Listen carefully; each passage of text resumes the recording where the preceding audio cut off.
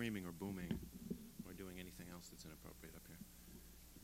On behalf of Penn American Center and all the writers that'll read here tonight, I want to welcome you to Penn New Writers Reading number 15. We thank Encarnita Quinlan for her generosity in making available this wonderful bookstore, and the Endicott staff, without whose efforts these nights would be impossible. All of us join in requesting that you refrain from smoking on these premises. I also wish to thank Pamela Pierce for her efforts in organizing not only this Penn New Writers Evening, but an earlier one as well. I was one of the writers featured in a Penn New Writers Evening held here at Endicott in October of 1985, when Mary Morris invited me to read from my novel Time Capsule. The New Writers Evening would be my debut, and I launched immediately into a quixotic search for the perfect suit of clothes. I braved dozens of boutiques, tried on scores of suits. Finally, I did find the perfect suit, and took out a fixed-term 30-year mortgage in order to pay for it. My grandmother, who had otherwise declined all invitations to visit me in the 8 years I'd lived in New York, flew out for Penn New Writers Evening number 12. The introducer that night was Faith Sale, an editor from G.P. Putnam's Sons, and in the audience was literary agent Sterling Lord. I had met neither of them before. A few months later, Sterling Lord sold Time Capsule, and Faith Sale published it. Before departing from Los Angeles, my grandmother gave me the bad news. The sleeves of my suit were at least 3 inches too short. Tonight's authors will follow the order listed on the program card, with one exception. Edward Hoagland cannot be here, and he has asked me to convey his regrets and read his introduction to Anna Shapiro. After Anna, Norma Klein, the author of many works of fiction for adults and juveniles, including Mom, the Wolfman, and Me, and the O. Henry Prize-winning story The Wrong Man, will introduce Barbara Jones, a fine and funny writer whose stories I often enjoyed while we were in the Columbia writing program together. Oh, shit. Rewind, back up, do all those technological things. No. Norma Klein will introduce Amy Ehrlich, who will read children's fiction. Susan Minot, author of the acclaimed first novel Monkeys, will introduce Barbara Jones. Now is the fine and funny part. She's a real good writer whose stories we went over at Columbia. Lastly, F.D. Reed, a poet, editor, and translator, and the author of such novels as The Wild Swans, White Colors, and Resurrection, will introduce the poetry of Ralph Savarese. A reception will follow. From Edward Hoagland come these words on Anna Shapiro, doctored by Anna Shapiro. Anna Shapiro grew up mainly on Long Island and graduated from Bennington College and from Columbia University's graduate writing program, with some stops in between. She has worked since then at the New York Review of Books, Sports Illustrated, as a proofreader, and frequently reads manuscripts for a New York publisher for additional income. Her own fiction began with an emphasis on the subject of love. 2 of her early titles were The Ideal Lover and The Purposes of Love. But she has gradually shifted to a wittier, more ironic examination of how women and men get along with each other. She has just finished writing a novel called The Right Bitch, from which I think you're about to hear a section.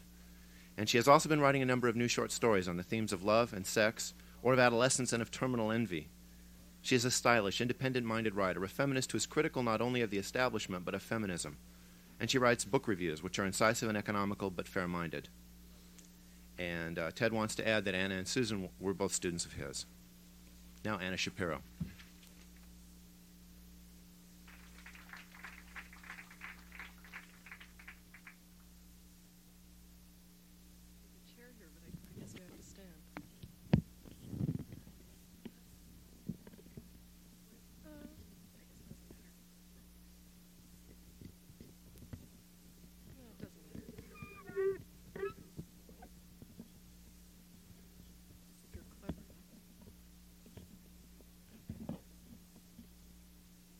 Am I audible?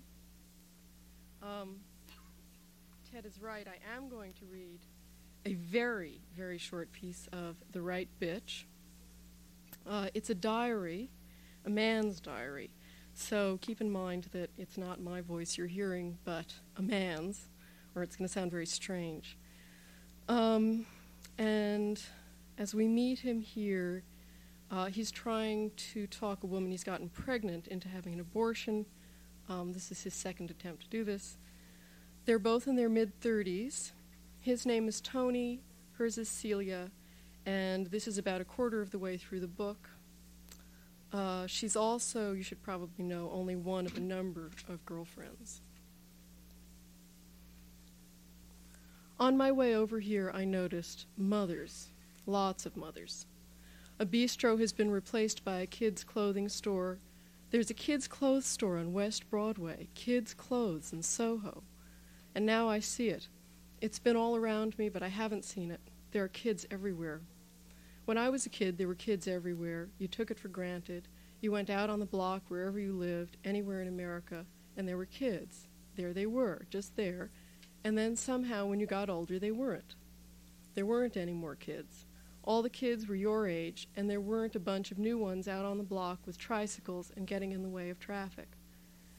There were more and more old people. There are still more old people. But there are kids now all over the place, and more coming. All these women who are pregnant, out to there. I was waiting for a light. The woman next to me was about to pop. Unconcerned, though. A ton of makeup, blue eyeshadow, lashes like Minnie Mouse. She gives me this leaden look, her fur jacket open and the belly out. She's carrying a bag from Bergdorf's and puffs at her cigarette like drop dead. I thought moms-to-be didn't go in for smoking these days. Jumpsuits filled with their burden like Christmas stockings, drooping and bulging with an orange. Pregnant women carrying a kid and carting another, a whole baby factory, a baby circus, the stroller, the snuggly, the bouncing and lagging and tagging and whining and pulling and jumping and staring. It is the misfortune of man that we are born so imperfect and take so long to achieve our rightful form. Who would willingly subject their lives to this squalor and deformity? I can almost forgive my own mother, who had only the relative blessing of the imperfect version of me. Some of these mothers are beauties, women you can't imagine wanting to be mothers, can't imagine have been, the thinnest legs, the sleekest hips, pushing their strollers in spike-heeled boots and clearly noticing that one notices, hurrying, swinging blonde hair off the face, reaching down to pull one out-of-place blonde hair off the face of the impeccably dressed child who is her future double, the vanity of that doubling, looks of earnest urgency being ignored by comfortable dumpy types with their hands on the child's head, standing back on her heels, short hair that says, I don't have time to look in mirrors, I'm a mother. Women with their mothers, their natural enemies, joined in the common cause of ruining yet another life as they ogle a toddler who is their willing and unwitting prey. Abingdon Square Park so full of these that, behind the black iron bars of its fence, it is Abingdon Square Zoo, the monkey house, or a Bruegel. Mad, frantic, dashing, dervish action, practically tipping like a spinning top with pointless energy. The children are so many parodies of violent emotion, writhing in agonies or ecstasies of trivial, immediately forgotten gratification and disappointment, all popping eyes and grimaces and elbows and knees and noise. What happened to feminism? Where are the corporate types in their hideous suits and transvestite ties? Where are the daddies? I repeat, like the beautiful mantra of Western achievement, biology is not destiny. Biology is not destiny. Biology is not destiny. Save me from these. New entry. My sacred Tuesday, given over to that cunt, and cunt has never been so right a word, for the right bitch, the bitch of rightness. She has me by the balls. She's got what's inside them inside her. I call, and she doesn't reproach me for not calling. She doesn't want to see me. She says she doesn't not want to see me. She doesn't see the point of seeing me. Point? But she agreed to meet. We sat outside, a sidewalk, cornerly enough, cafe.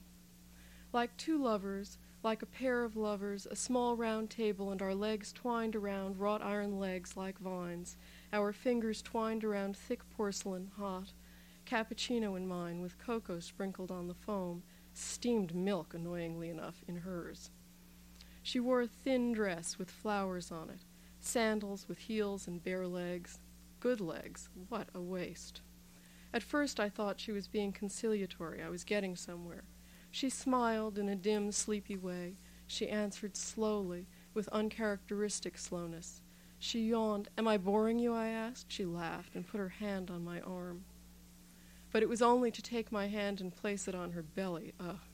I think I can feel it, she said. I think I feel something. I snatched my hand back.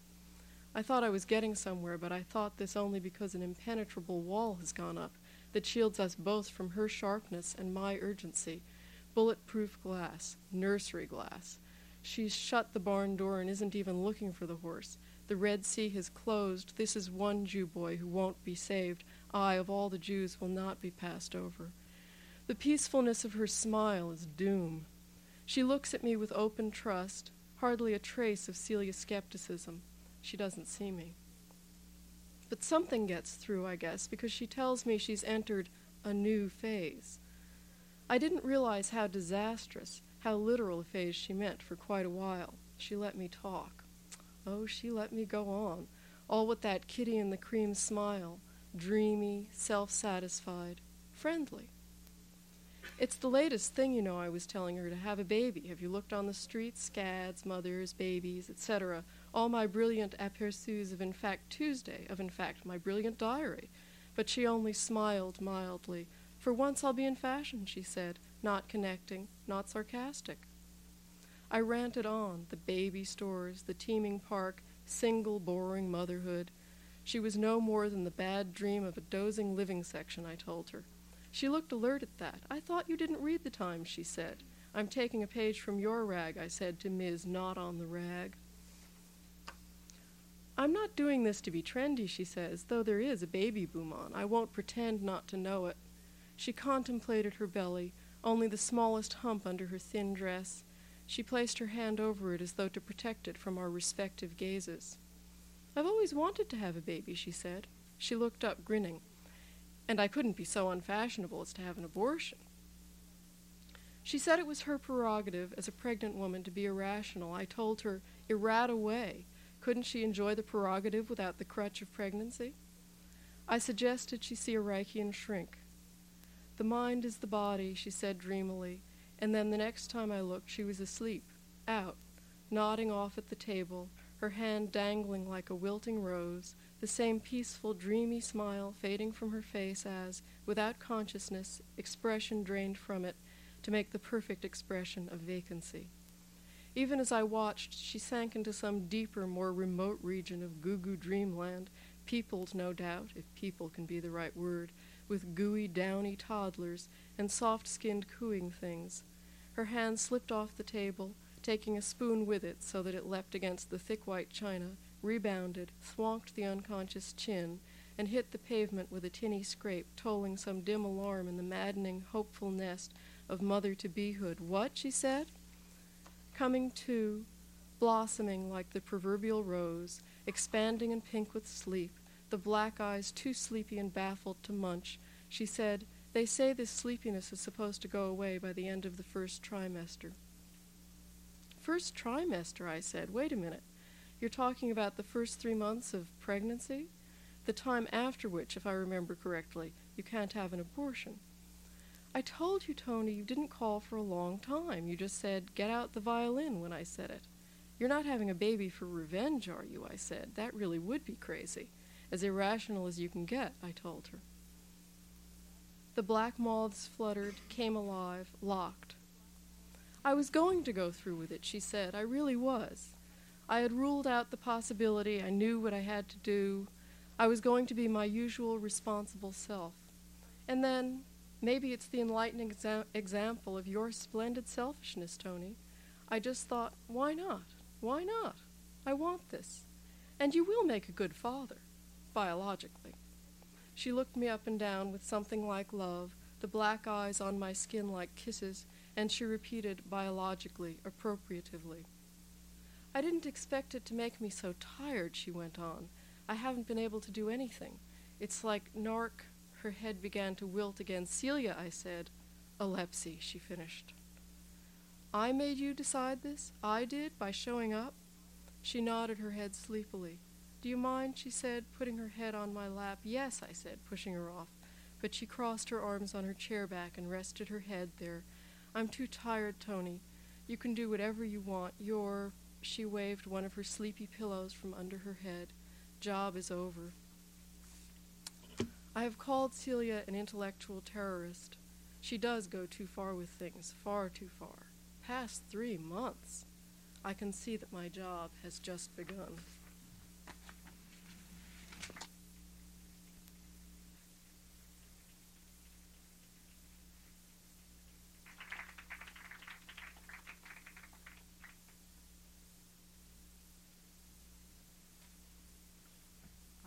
Amy Ehrlich was my editor at Dial for many years, for several books, and when she said she was going to leave her job and become a writer, I felt, I guess, at first despair, oh my God, one of my few good editors is leaving, and then that sort of sadistic pleasure that writers get, like now she'll know what it's really like from the other side. I really thought Amy's novel was wonderful, and it struck me that it was interestingly like a novel she said she hadn't read anywhere but here, and that it was about a mother and daughter relationship seen in a very unsentimental way. A mother who was very conflicted and tormented about her role, but very attached to her daughter. I saw a movie recently, an Australian movie called High Tide, which also dealt with some of these themes, and it seems to me interesting that this is now coming out in young adult fiction, which has tended, at least in the past decades, to avoid troublesome relationships and perhaps to steer over to books that have happy endings. I think Amy's book is distinctive because it tells the truth about the way people relate to each other.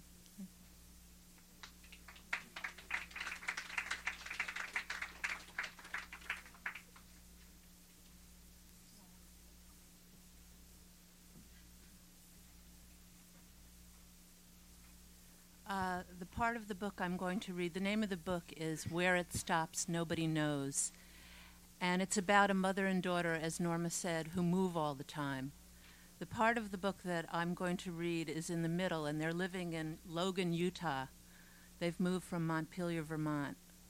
The girl's name is Nina. Her mother's name is Joyce. And Joyce works the night shift on the newspaper. At this point in the story, the girl has been grounded. That is to say, she's been punished by being made to stay home. She's been defiant to her mother. However, she's decided to sneak out to go to a breakfast birthday party with her friends. The other characters that come up in this part are a boy named Daryl Carpenter, who Nina has had a crush on, and he's a member of sort of a counterculture group in the school that are called rockers. He's a rocker, whereas her friends are more respectable. And the other character is Silky, who's Nina's dog.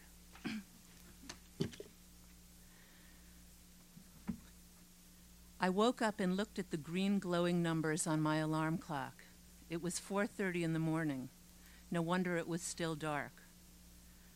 Today was Nancy's breakfast party, and I'd been so worried about getting up on time that I really hadn't slept all night. All around me, the house felt silent and spooky and empty. Joyce was away at work. "Silky, Silky," I whispered, and was relieved to hear her yawn and stretch somewhere in my room. I knew the doors were locked and I was completely safe, but still. Part of my nervousness, I think, came from having to sneak around to go to Nancy's party. I'm not one of those kids who easily breaks rules. I wasn't used to them because Joyce had never really given me any rules before. "You're so grown up for your age, Nina. I'll just expect you home on time," she'd say. Sometimes it was still hard for me to believe how things had changed between us. I lay in bed a while, feeling my mind dart around in 100 different directions. Then I realized I'd never fall back to sleep, so I got up and turned on my light. I'd planned to get up at 5:30 anyway. I got dressed slowly and took a tour around to make sure everything looked as though I'd left the house at the regular time.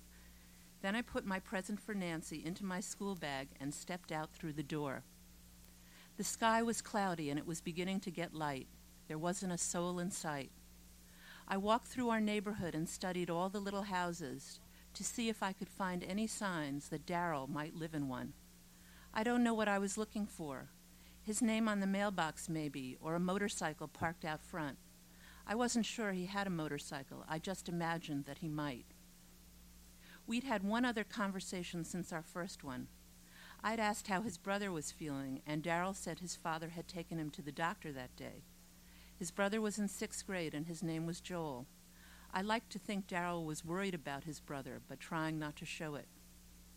In that conversation, he'd been much friendlier to me, and even though I couldn't fit it in with the rest of my life in Logan, I still imagined us walking around town, holding hands and telling our secrets to each other. I wondered if he had a mother, or why his father had been the one to take Joel to the doctor. Maybe his family was weird in some way, too. My trip to Nancy's house took me through the center of town and right past the Mormon temple. You couldn't possibly miss this structure. It was about 5 stories taller than any other building in Logan, and it stood by itself high on a hill. Other churches had 1 spire, but the temple had 2. I'm not sure why. In over a half hour of walking, I hadn't seen anyone at all, but now the street was filled with people. There were, I'd say, close to 50 people milling around, carrying small suitcases and valises, and calling greetings to each other in the still air. Cars and even buses were double parked in front of the temple, and the whole place looked like a giant terminal with passengers coming and going. This was really something. I'd have to ask Nancy just what these Mormons were doing at 6:30 in the morning. Her house was on a street that looked a lot like ours. It had the same small houses with big yards set back from the sidewalk, but I was surprised to see 3 sheep grazing on her lawn. Some people in Logan kept farm animals, but I didn't know Nancy's family did. She hadn't mentioned it. I checked my watch as I came up her front walk. I was exactly on time. Her mother opened the door before I even knocked, putting her finger on her lips to let me know I should be quiet. In the living room, 4 little kids, 2 boys and 2 girls, were sitting on the couch. I guess they were Nancy's brothers and sisters, though nobody said a word. A few minutes later, Janice, Laureen, and Doris arrived together, and we all tiptoed up the stairs to Nancy's room. She must have shared it with her sisters because there were 2 other beds, but what amazed me was that the beds were already made. The bedspreads and the pillowcases had a strawberry shortcake theme, and the walls of the room were bright pink. I was glad I'd bought a pink cinch belt for Nancy. I hadn't been sure if she'd like something so feminine. Yesterday at school, we decided to wake her up by singing Happy Birthday to You. But before we could begin, Nancy's mother surprised everyone by passing around kazoos. Kazoos are little metal instruments, sort of like whistles. She showed us how to hold them in our mouths and whispered that we should just sing through them. The tune sounded like Happy Birthday all right, but the words were louder and they hummed and vibrated.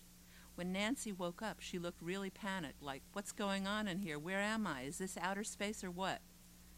We all cracked up, and then Nancy got out of bed, and she laughed too. "Do I really have to wear my nightgown? Can't I just brush my teeth?" she asked. But really, she knew the rules for breakfast parties. Her little brothers and sisters were gone by the time we went downstairs, and we all piled into their car, a big rattly station wagon. Well, they needed it for that family. Outside, a light rain had started falling. I was sitting in the front seat between Nancy and her mother, and I felt entirely happy and as if everyone there liked me. The word carefree came into my mind, free of cares. The McDonald's in Logan was like every other McDonald's I'd ever been to. It even smelled the same, like moist hamburger buns. Someone once told me that they had a special spray they used to make that smell, but I found it hard to believe. Why bother? We sat down at 2 tables next to each other, and Nancy and her mother went up to the counter to get our breakfasts. We'd all decided to have Egg McMuffins, hot chocolate, and orange juice. I thought Nancy was brave to walk across the crowded restaurant dressed in her nightgown, but either people didn't notice or they were just being polite by not staring at her. At this hour, it was mainly adults on their way to work. A lot of people were lined up to take food out. Probably they were going to eat at their desks. We'd just gotten our food when I happened to look outside through the plate glass window. 2 men and a woman were getting out of a car. The woman's head was turned toward one of the men, and he had his hand on her waist. Then she looked up, and I saw that it was Joyce. I felt as if I'd been socked in the stomach. Suddenly all the sound in the restaurant vanished. My friends were talking and laughing, but I could not hear them. Suspecting nothing, they were unwrapping their sandwiches and sipping their hot chocolate. Joyce and the men stood at the counter only 10 feet away. I sat there and waited, staring at my food. Irrelevantly, it occurred to me that I'd had nothing to eat since last night. Nancy had put all her presents in a pile on the table. Right on top was the cinch belt that I'd given her, the cinch belt Joyce had given me. This was really a nightmare. Now Joyce was walking over to our table. I could see her stocking legs approaching, scissoring back and forth. "Hello, everyone," she said. "I'm Nina's mother." I looked up then and saw not so much Joyce as the two men with her. They were both wearing white shirts and ties, but the ties were loose at their throats and their shirt sleeves were rolled up. At this moment, I couldn't recall which one had been touching Joyce. "Would you like to sit down, Mrs. Lewis?" said Nancy. "Did Nina tell you we were coming to McDonald's?" "Oh, yes, she told me everything." Joyce's smile was so false it was frightening, but of course no one but me knew what her real smile looked like. "I'd like to borrow Nina for just a minute, if I may," she said. We went past the table where the two men were eating. They had huge breakfasts. It would take them a long time to finish. "My daughter Nina," said Joyce. "Let's get this over with," I thought. But as soon as we were outside, she grabbed me by the shoulders and began shaking me back and forth over and over again. "Do you know how angry I am? Do you?" she screamed. It was like the two of us were locked in some kind of crazy dance in the parking lot of McDonald's. I stood there in full view of my friends with my head wobbling on my neck and cars and people skipping around in my field of vision, hating her with all my might. "There, are you satisfied now?" she screamed. From inside the restaurant, the two men had somehow appeared, and they came up to Joyce and led her over to their car. "Go on back inside," one of them told me. Just before they drove away, I saw Joyce's face behind the windshield and realized she was crying. In a way, that shocked me more than anything, but I was crying too. My friends were all pressed up against the window watching, but when I looked at them, they went and sat down as if nothing had happened. Nancy beckoned to me. The idea of explaining or even going back inside seemed impossible, but I certainly wasn't going home. I sat down on a bench next to the restaurant and waited, trying to calm down. After a while, Nancy's mother came out carrying a white paper bag.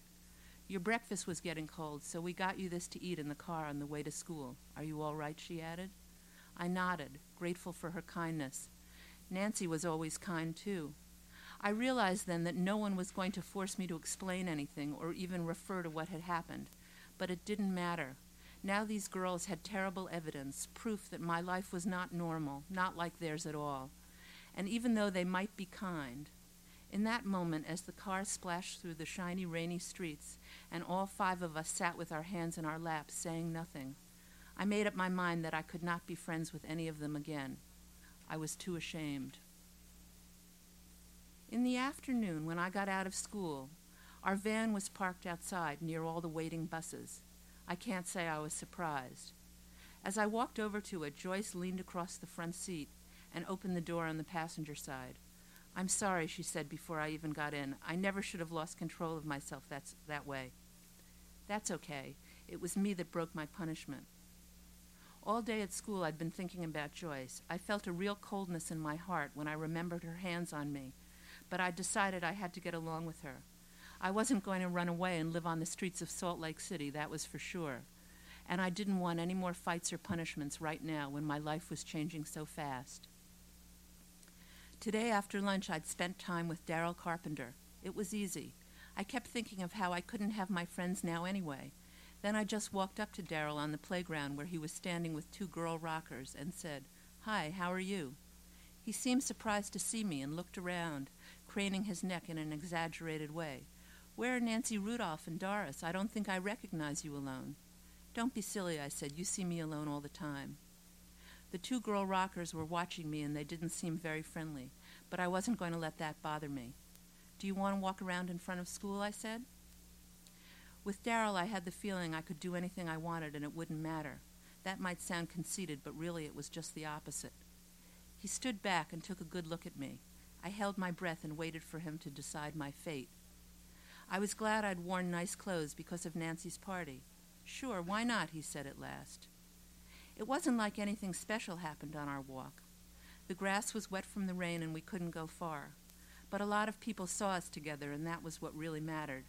That and the last thing he'd said to me. "You're really pretty, even if you do look about 10 years old." As Joyce and I rode home in the van, I opened the glove compartment to see if my makeup case was still in it. When we were traveling, one of the things I did to make the time pass was to practice putting makeup on. Good, it was still in there and nothing had spilled or melted. From now on, I planned to wear makeup to school in Logan. I'd always worn it in Montpelier anyway. I wouldn't have to put on ugly black lines or heavy foundation like the girls with Darryl. I was much more skillful than that. Just some violet eyeshadow to bring out my eyes, and blusher for my cheekbones and across my forehead, the way Joyce had shown me. At least it would make me look older. As we were coming up to our street, she slowed way down, as if she wanted to make the ride last longer. We were barely moving, but no cars were behind us. "Can we just forget what happened today, Nina?" she said. That was just what I wanted, too. I saw two girls younger than me, in about 5th or 6th grade, skating down the sidewalk. They were holding hands with each other and going as fast as they could. "But why won't you let me do things with my friends from school?" I asked. "What's so bad about it?" For once, I was more curious than anything else. I really wanted to know what was on Joyce's mind. "I just worry," she said. "I don't want anything to happen to you. In case you don't realize it, kiddo, you're all I've got." "Nothing's going to happen to me." "That's what you think," said Joyce. "You have no idea of the dangers of the world." Both of us got out of the van and slammed the doors. I don't know what dangers she meant. All I could picture was Darryl Carpenter's face.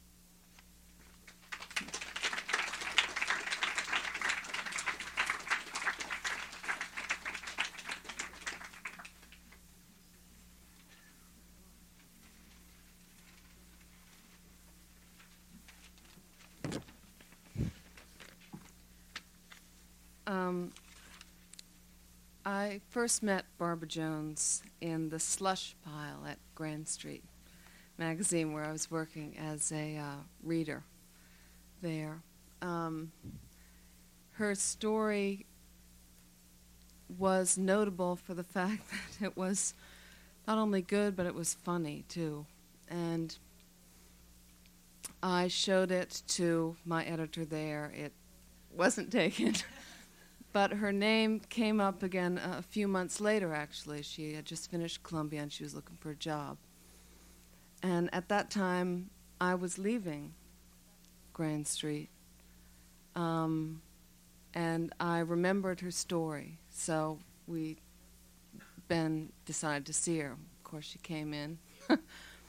It was, for the first time, I'd seen someone out of the slush pile in the flesh.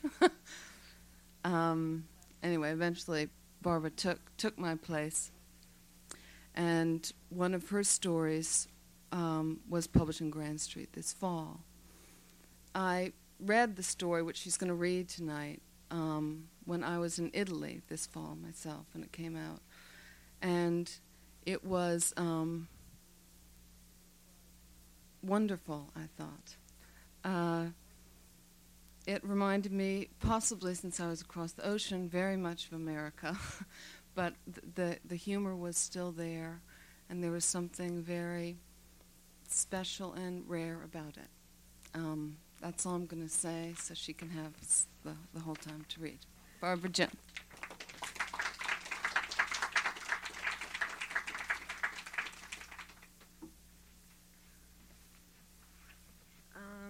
Can you hear me? Oh, okay.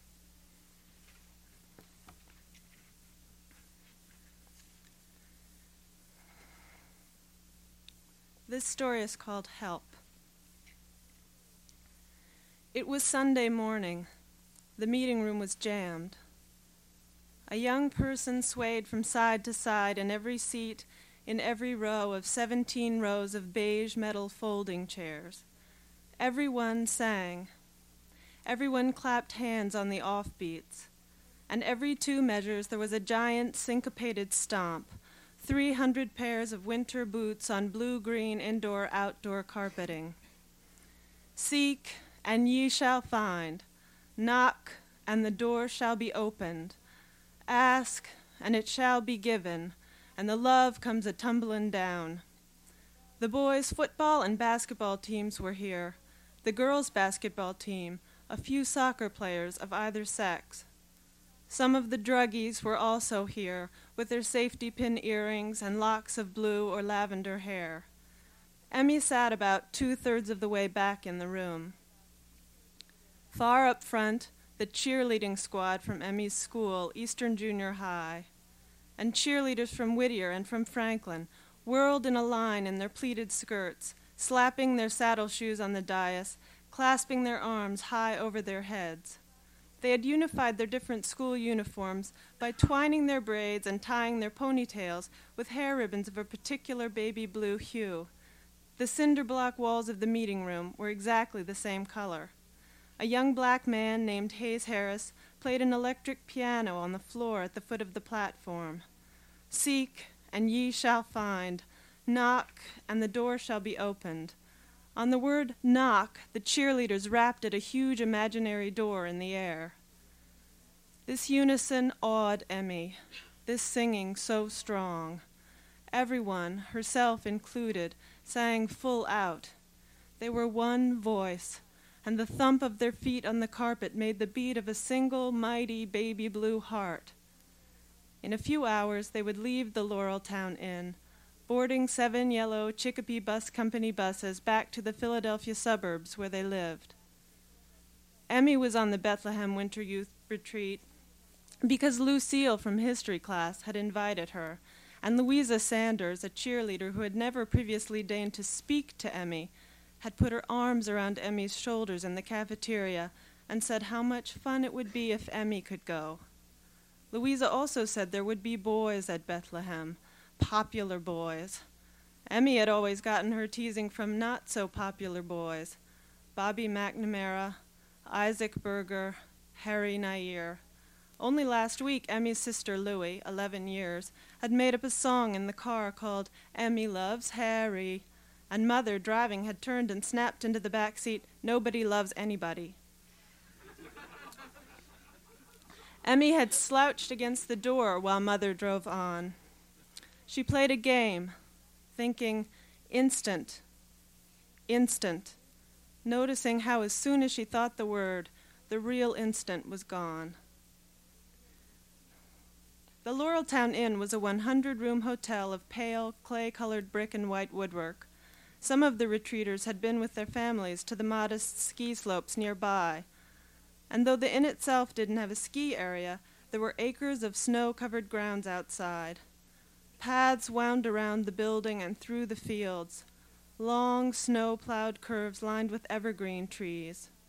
All of the people here had played Captured the Flag yesterday.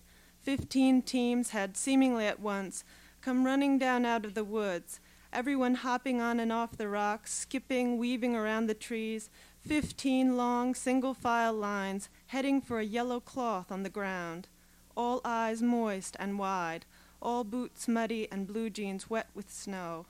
When Emmy fell, someone from behind had pulled her standing by the hood of her coat. When they returned to their rooms, they found their beds already made. Emmy's school copy of Romeo and Juliet, she must have kicked it down around her feet in the night, was placed carefully on her pillow. The beds of the inn were clean and warm, 3 to a room for the Bethlehem crowd, twin beds with a cot set up between. Doors were thrown open up and down the halls and between some of the rooms. Everyone laid wet socks and scarves along the baseboard heater to dry. Lucille was singing, "We're going to the chapel and we're gonna get married." They'd all eaten meatloaf together last night and lemon meringue pie. At breakfast there were skits and games, and you could eat anything, bacon and eggs, snack pack cereals, French toast. When the singing in the meeting room ended, Bob Norton, the minister, stood where the cheerleaders had been, holding his paperback, New Testament, Good News for Modern Man.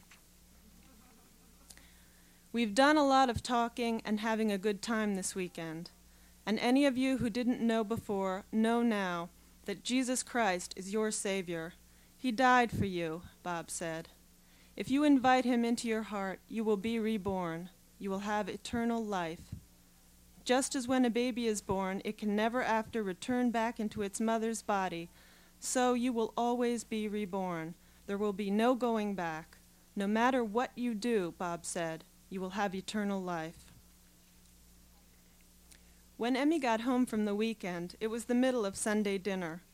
She sat down to eat with a new copy of the 4 Gospels hidden under the table in her lap.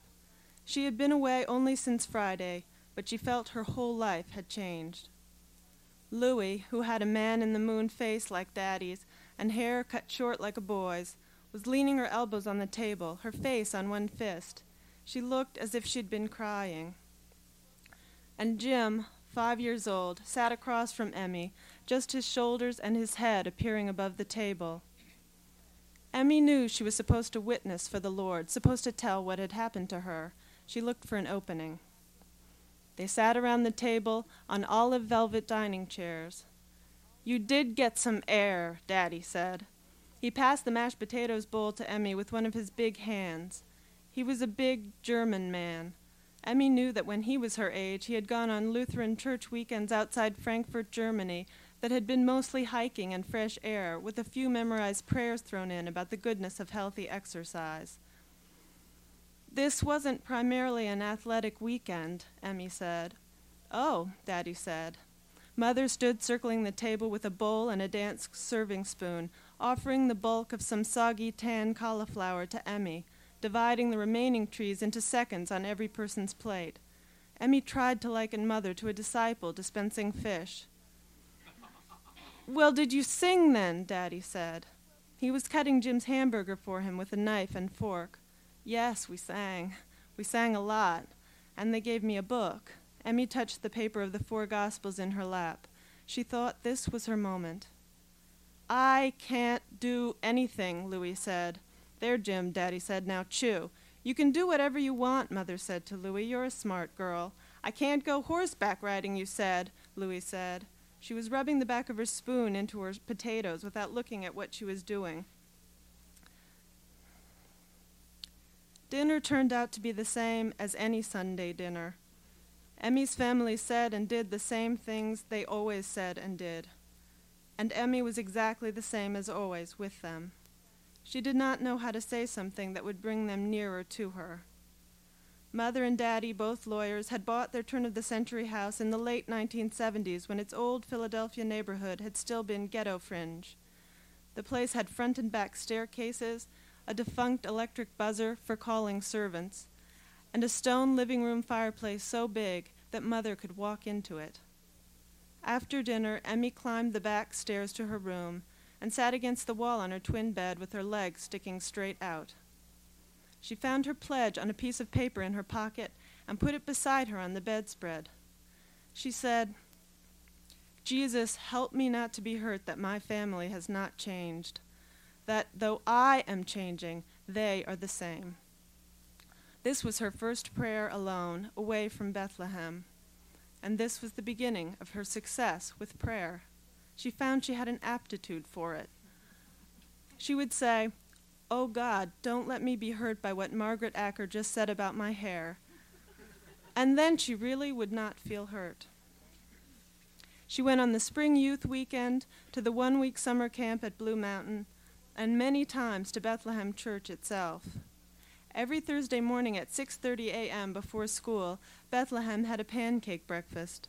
One time Bob Norton promised to swallow 2 live goldfish if the Bethlehem youth signed 300 people for a breakfast. The youth delivered, and early one Thursday, 346 people watched Bob stand on the stage in the Bethlehem basement and pay up. Bob's face turned green. One time, Bob set a huge pad of paper on an easel and wrote the words agape and eros in thick magic marker. He explained what each word meant, then he put a big X through eros. There was always something going on at Bethlehem.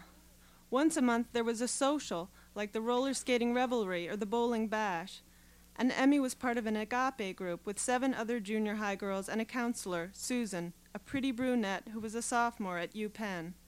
The agape girls hugged Emmy when they saw her in the halls at school, said kind things to her always, threw her a slumber party on her birthday, and called her when it snowed to offer her a ride in their parents' cars. One time she rode to Thursday breakfast on the back of Lucille's brother's motorcycle, one arm around her books, one arm around Lucille's brother, her frizzy brown hair lifting off from the back of her neck in the wind. In late fall, gathering notebooks into her arms, rising at the bell to leave French, Emmy noticed a blur of pink on her curved peach plastic seat and sat down again.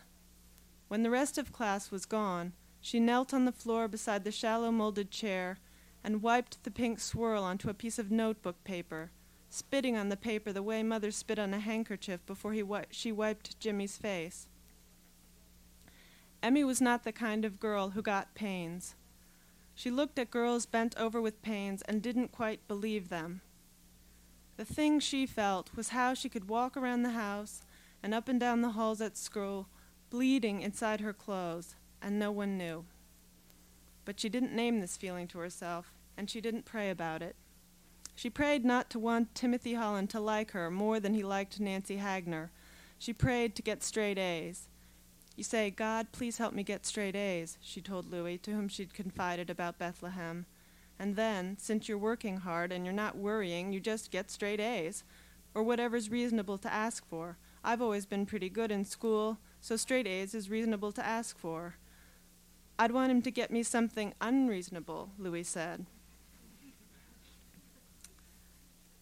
A little over a year after Emmy's first Bethlehem Winter Youth Retreat, she was on a second one. On Saturday night, 2 counselors did a skit about how a midget starts his day. One counselor stood behind a table with a skirt around it, her arms through pant legs, her hands in shoes. She was the midget's head, torso, and legs.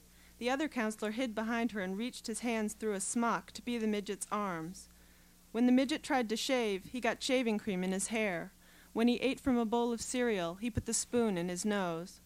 Milk, Cheerios, and shaving cream spilled across the table, the table's skirt, the dais floor. Everyone laughed and clapped. The midget did a soft shoe at the end. After the skit, Hayes Harris sang the theme song from the movie Tootsie, which goes, "Something's tellin' me it might be you all my life." He explained that he liked the song because it expressed his relationship with Jesus Christ. On Sunday morning, Mike Peckham stood up out of a part of the packed room that was mostly boys. He was in the 9th grade, but he was older than that, 16. At first, he just stood and didn't say anything. Then he put his hand on his forehead and shuddered quietly. Then he just out and out started crying, and Mark Spence and Greg Uding, sitting on either side of him, reached up and clutched hold of Mike's pant legs, while like Mike was the trudging pioneer woman at the painting in the Philadelphia post office near Emmy's home, and the other boys were his children. Then a whole circle of guys around Mike started to cry too, and for a while he just stood there, and his section of the room just cried. "This is Mike Peckham," Bob said. All the girls in Emmy's Agape group, including their counselor, Susan, sat in a row alongside Emmy. The hands on Mike's legs let go, patted him, grabbed hold again. "Mike," Bob said. Mike said finally, "I've done every bad thing you can do." Mike's family's house had burned down, and lots of Bethlehem families had offered to take him in when, after his family moved to a new place, his own parents had kicked him out. But he stole things. He drank everyone's liquor. "Some persons have been very kind to me, and I have not appreciated it," Mike said. Even Bob took him in for a while. Bob set up rules like, stay out of other people's wallets, no drinking, recognize that you have a problem with drinking, you have to go to school every day unless you are in bed sick, and you have to go to church on Sunday. When Mike broke the school rule, Bob kicked him out. "And I have lusted after girls. I have hurt girls," Mike said. Mark and Greg and some other boys over there went demented crying at this. At the boating battalion, Mike had kayaked among the girls' boats, tipping them over. He even tipped over Deborah Walker, a serious, heavy girl who couldn't swim. 2 strong swimmers and a floating seat cushion had kept Deborah from going down. "I'm sorry, girls," Mike said. "And I have abused my body with drinking, and with coke, LSD, heroin, angel dust. And I haven't spent any quiet prayer times," Bob said, for the edification of first-time retreaters. A few of the girls in Emmy's row were crying. "But I know that Christ died for me now, and I love him." Mike broke down again. "And," Bob said, "and, Mike?" "I invite him into my heart." Mike was sobbing and sobbing. He sat down. Crying cracked the room. "Amen," Bob said. "Amen, amen." While Emmy thought and rethought of all the things Mike was, all the things he'd done. They thrilled her. She remembered the moment in her canoe at the boating battalion when she'd watched Mike paddling like fury, girls screaming and tipping over on either side of him. Sometimes they tipped themselves over in panic, splashes going off like mines. When Mike set his course for Emmy's boat, she had turned around and stroked, then Mike had tipped over Deborah Walker, and everything stopped. Now a chant went up. Isaiah 40, Isaiah 40, and everyone sang, "They shall run and not be weary. They shall walk and not faint. They shall mount up like eagles." In row upon row in front of Emmy, kids rocked to and fro, whole columns of oscillating torsos and clapping hands. Emmy's own group had figured out how to clap with their arms entwined at the elbows, but Emmy wasn't singing. In a fantasy, she knelt in a canoe, facing Mike Peckham, barely moving. She pulled her paddle out of the water and laid it across the sides. When the song ended, before Bob could say a word, the entire front row stood up, bowing their heads, clasping their copies of Good News. It was a chain reaction, like dominoes, or like toast popping in the world's largest toaster, row upon full row, springing up until every person stood. Emmy stood too. It always took a long time for the rows of people to empty into the aisles, and the aisles of people to empty through the 3 rear baby blue doors. Upstairs they would have prayer meetings in their groups. But while they stood in rows waiting, no one talked much. They were just standing, not thinking. Louisa and Lucille moved into the current. In a while, there was room for Susan. But whenever a place appeared for Emmy, she let someone go by. She let Sarah Ann go ahead. She let Christine get by. She didn't want to go home. She didn't want to go upstairs either. She let everyone who was behind her go ahead of her into the aisle. She saw the boys' counselor named Perry stop against the wall to let people through. He slapped guys on the shoulders as they passed, cupped his big hands on the back of their necks and squeezed. His shoulders were wider than anyone's. He wore a jersey that accentuated this. Soon the room was almost empty except for clumps at the door and one senior winding cable on the stage with Hayes Harris, packing up. When Emmy stepped into the aisle, Perry looked down at her. He was so close she could smell the soap he used. He slapped her on the shoulder and told her she was a really great kid. Thank you.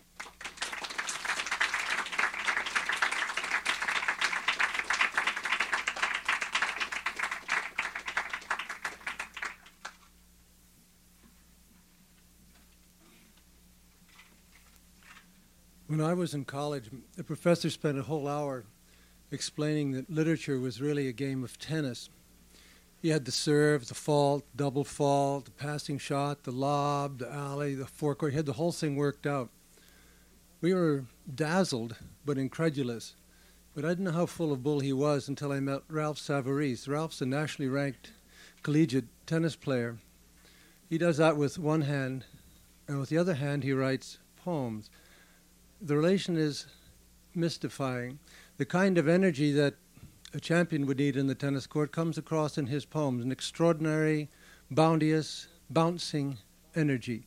At the same time, a real commitment, a sense of form, but also that sort of abandon, that sort of willingness to take risks, which I suppose in that movie Wall Street, which I haven't seen yet, is called ambition, but a very kind of noble ambition when directed towards the higher end, the end of literature, never mind the professor, is extremely impressive. He's willing to take risks. It's a poetry that seems at times perhaps hard to get hold of, but it's told in a diction which is ours, although in a set of values which seem, well, maybe in a sense different, since they're old-fashioned, they're theologic, they're theurgic, and they're entirely respectful. They're respectful in the sense that I remember the man who introduced me to New York, Richard Blackmer, some years ago, used a phrase in talking about another young man's poem, Shakespeare's Sonnets. He said, "Love is the simple truth achieved." And underneath the wit the coruscating irony, the sense of satire, the sense of outrage at the distortions of the world in which it wasn't Ralph's or our ideas selves to come in, but in which he has been born, which he has to deal with. Underneath all that is the wonderful and beautiful passion and compassion, which makes it a pleasure to present Ralph Savarese.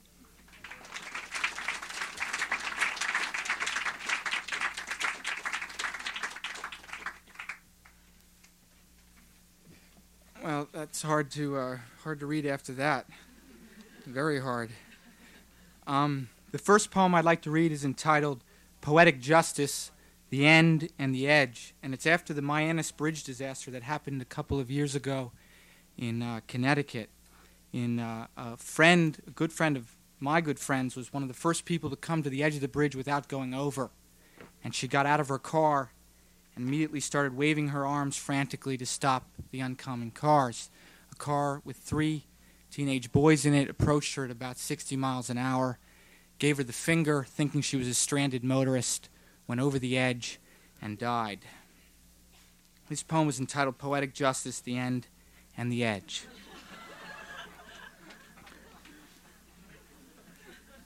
Had the boys not died, they might have said, we gave her the finger just for the hell of it, just to be cool, or to be mean, I guess. From a distance she looked like an octopus, or a windmill, or a small bird hovering above the bridge. We're not bad guys, you know. We're not evil. We didn't really mean it. You have to believe us. As we passed, simply a stranded motorist, a housewife in curlers, a modern-day damsel in distress. You have to believe us. We didn't really mean it. How, beneath the midday sun, could the boy's judgment have been so amiss? Even with the music blasting, the alcohol, the fierce desire to take a piss. Imagine the shock for that poor woman standing on the edge of the bridge, her face flushed, her arms flailing wildly in a frantic attempt to point out the abyss. Wasn't it Sophocles who first wrote about the perilous impasse of hubris? Poetic hubris, a vision of Sophocles standing on the edge of the bridge, standing peacefully. Discern the end for yourselves, he insists, the end and the edge. Discern the end. The mind's brake lights flash immediately. The woman isn't Sophocles. The boys aren't Oedipus. Life isn't a tragedy. How could I forget? Still, what did our would-be hero think, reflect, as the car-borne boys plummeted to their deaths? Plummeted, the heart cries, into that great river of neglect. Brake lights flashing the whole way down. Regret, regret. Did she look up at the heavens and genuflect, applaud, scream, consider joining the boys for a swim? Having been once, I imagine, a medal-winning Olympian? Did she understand finally her predicament, the poet's perilous chore, to balance disbelief in meaning with a taste, a temptation for metaphor? Or did her mind simply pall, turn the whole thing into an anecdote, a yarn against antipathy, a cocktail tasting antivenin? The endless search for the mind's antivenin. Poetic impasse, existential antipathy. For weeks, a desire to write in praise of irony. The misanthrope has laughed. The cynic, the unbeliever, believes in God again. Justice takes a capital J. There is no justice, you would say. No God. There's only art and love, of course. Well, let's be artful then. Artful and loving all the way. Let's make the scene even more ironic, more absurd than it already is.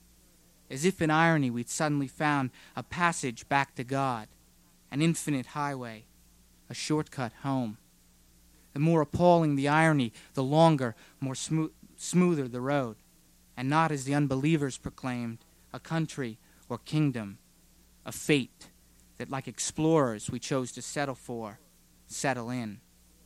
For example, the song the boys were trumpeting, the careworn mother stood attending, or now on land and sea descending, where all my heart this night rejoices.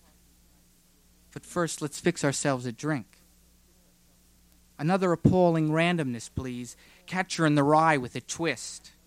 Coming right up, the mind's bartender replies, existentialist that he is.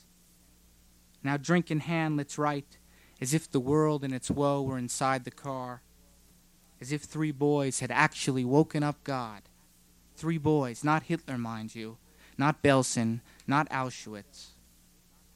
The human race has come too far, attempted at last an ignoble coup. The father nailed to the hood of the car, the angels yawping, taboo, taboo. Like inconsolable children, the poets yawp, boo-hoo, boo-hoo. No matter how ironic, how stiff, another appalling randomness, we can't get home from school.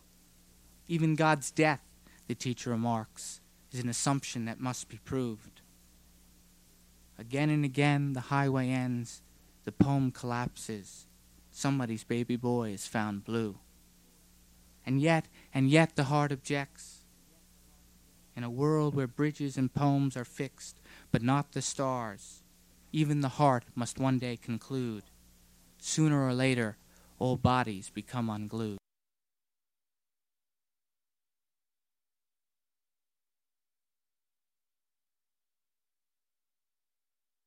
And it's about the board game of the same name.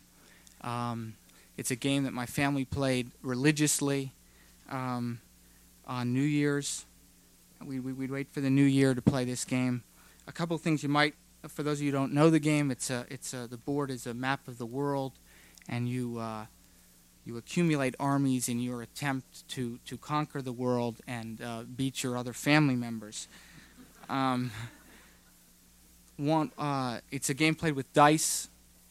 There's a lot of risk involved and luck involved, and there's a reference to a match, which is their cards are dealt out, and if the 3 cards are horsemen, foot soldiers, and cannons, and if you get 3 of a kind, or 3 different ones, you get more armies to help you in your conquest. And for those of you who don't know, boxcars are double 6s. Risk, a game for 2 or more players. The new year comes like a solicitation, pushy as hell. Hope's top salesman has risen from the dead, Guy Lombardo pawning a past and a piece of waterfront property. Hang up, the mother says, cornered in New Guinea with nothing but nerves and fate to protect her.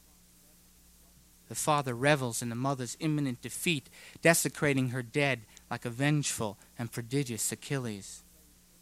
The mother plays with grave intention, as though the future were at stake, as though the flat world between them were really her past, or even her body, which by conquering she could change. In every war there's a turning point, said Douglas MacArthur. In this war it is difficult to peg. Every year the family hovers above the map like ornery strategists, gods of estrangement, their armies scattered across the once beautiful domain. Eyes, mouth, chest, and loins.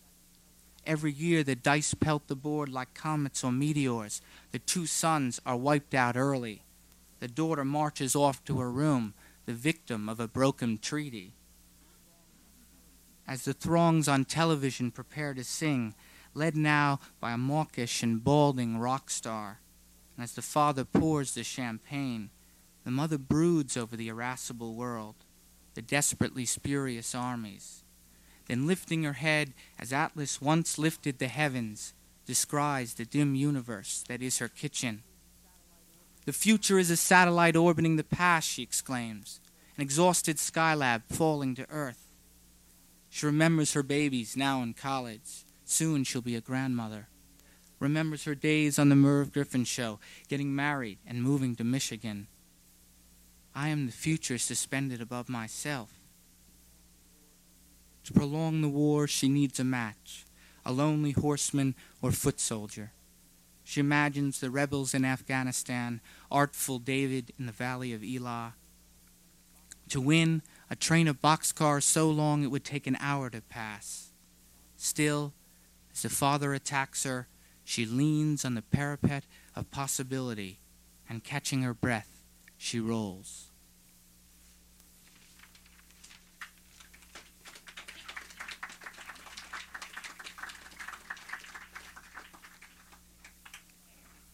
The next poem I'd like to read is entitled Loon's Water, and it's about growing up on the Potomac River in Virginia in a house my parents built. There's a reference to the, I guess it's another thing that's falling. A plane that crashed a number of years ago, it hit the 14th Street Bridge, and one of the 6 people survived, or so they say. There's actually some dispute about this. One of the survivors kept passing the rope and ended up going down. And there's a reference to that man in the poem. Loon's Water. Now my blue watercourses back up filled with dead. I cannot spend my current in the salt immortal sea, being damned with corpses. It's the river's commander speaking in Homer's The Iliad.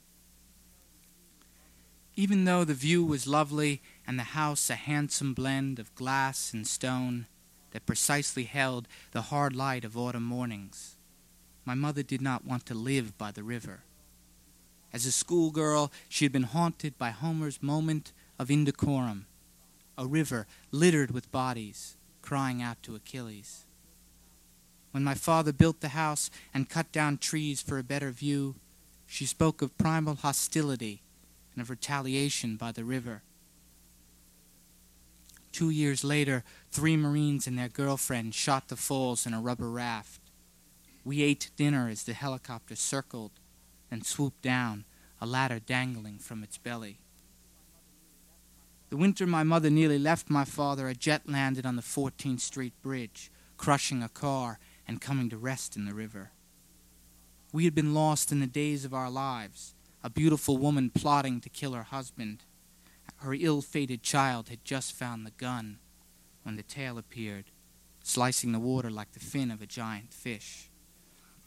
All afternoon we stared at the screen as if the jet would surface, as if our want alone could make it rise.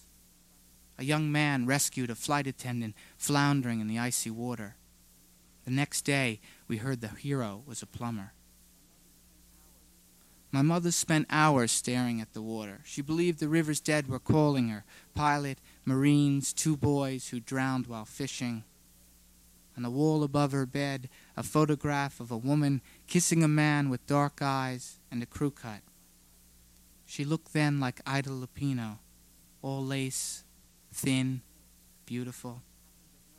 And what do you think happened to her, she used to say. We're not meant for this business of rising and falling.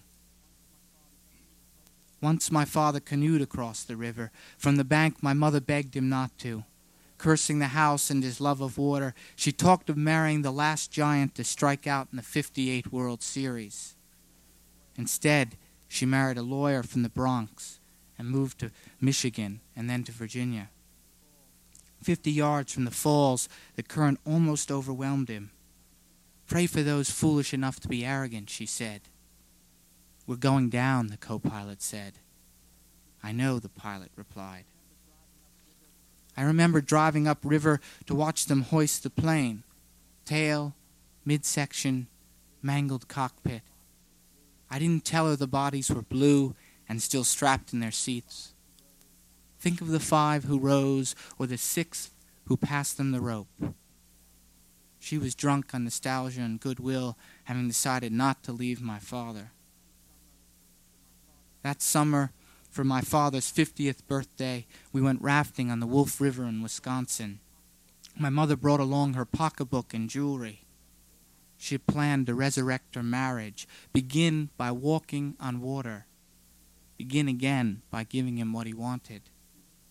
Halfway down a chute, we spilled, and she had to pull me from the rapids. Again she cursed my father, her marriage, his love of water. Swallowing water, I saw her walking in a field of magnolias, so white they burned my eyes. At Lake Shigawa, we studied the common loon. We timed its plunge and stay underwater. 90 seconds seemed like a summer.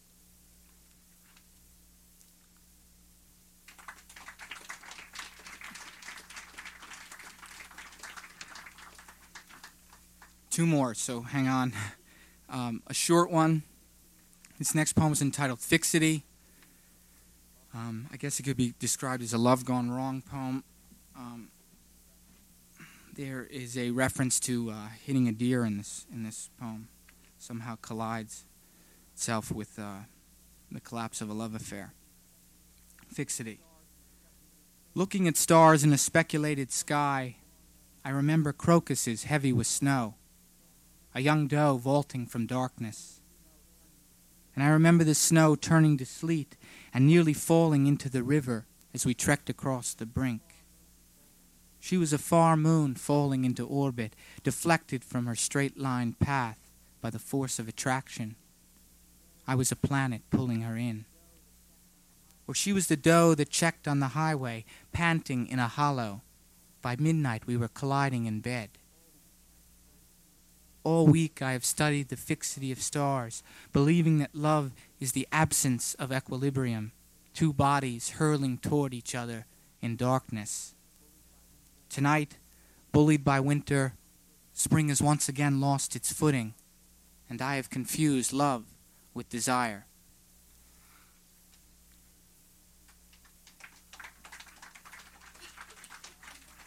Finally, this last poem is entitled "The Man Who Cared About His Teeth."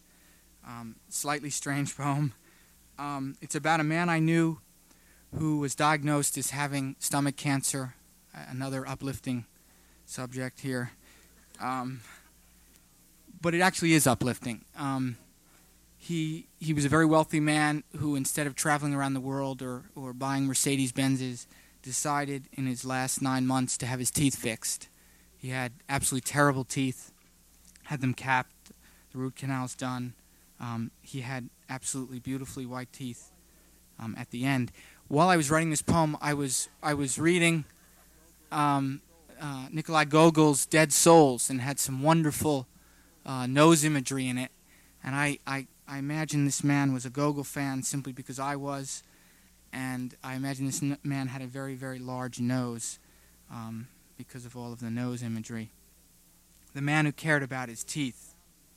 They say that a drowning man clutches at a straw, and that he has not enough presence of mind at the time to grasp that.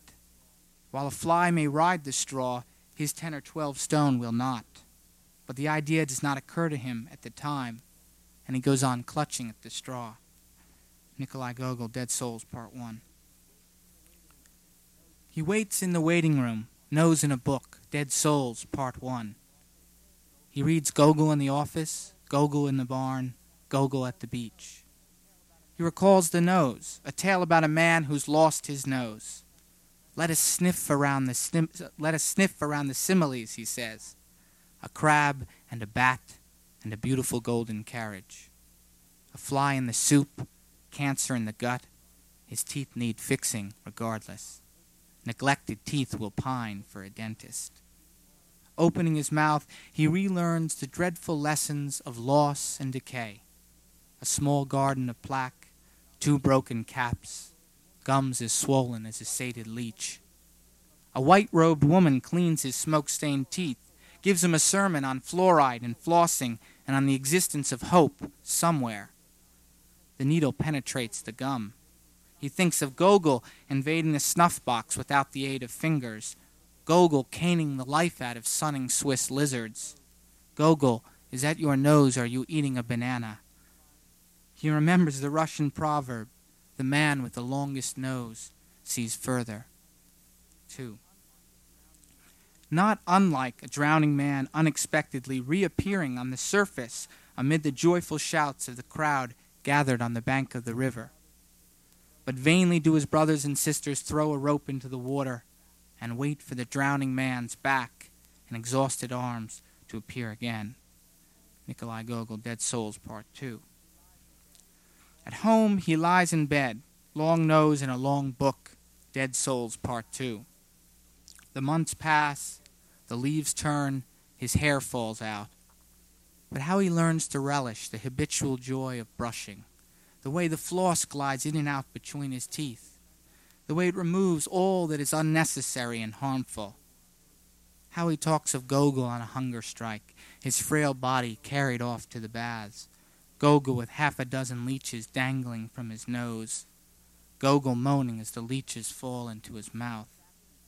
How he takes satisfaction in his mouth's improvement, dealing out cash to have the root canals done, the fillings, the caps. He sits facing the water, white coats around him like snowflakes or angels, everything smelling of Gogol. Gogol unable to find a moral for his story, Gogol becoming a preacher in part 2 and losing his nose, Gogol and a last glimmer of light burning half of dead souls. So you're off playing hearts with the man next door. Suits yourself, he cries to a nurse. My nose, mind my nose.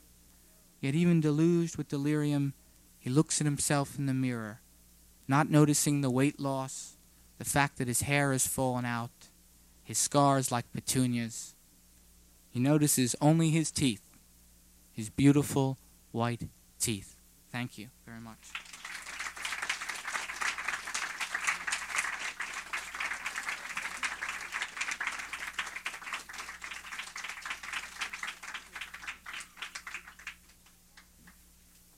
Thank you all, and we hope you'll join us for some wine and seltzer in the front, okay?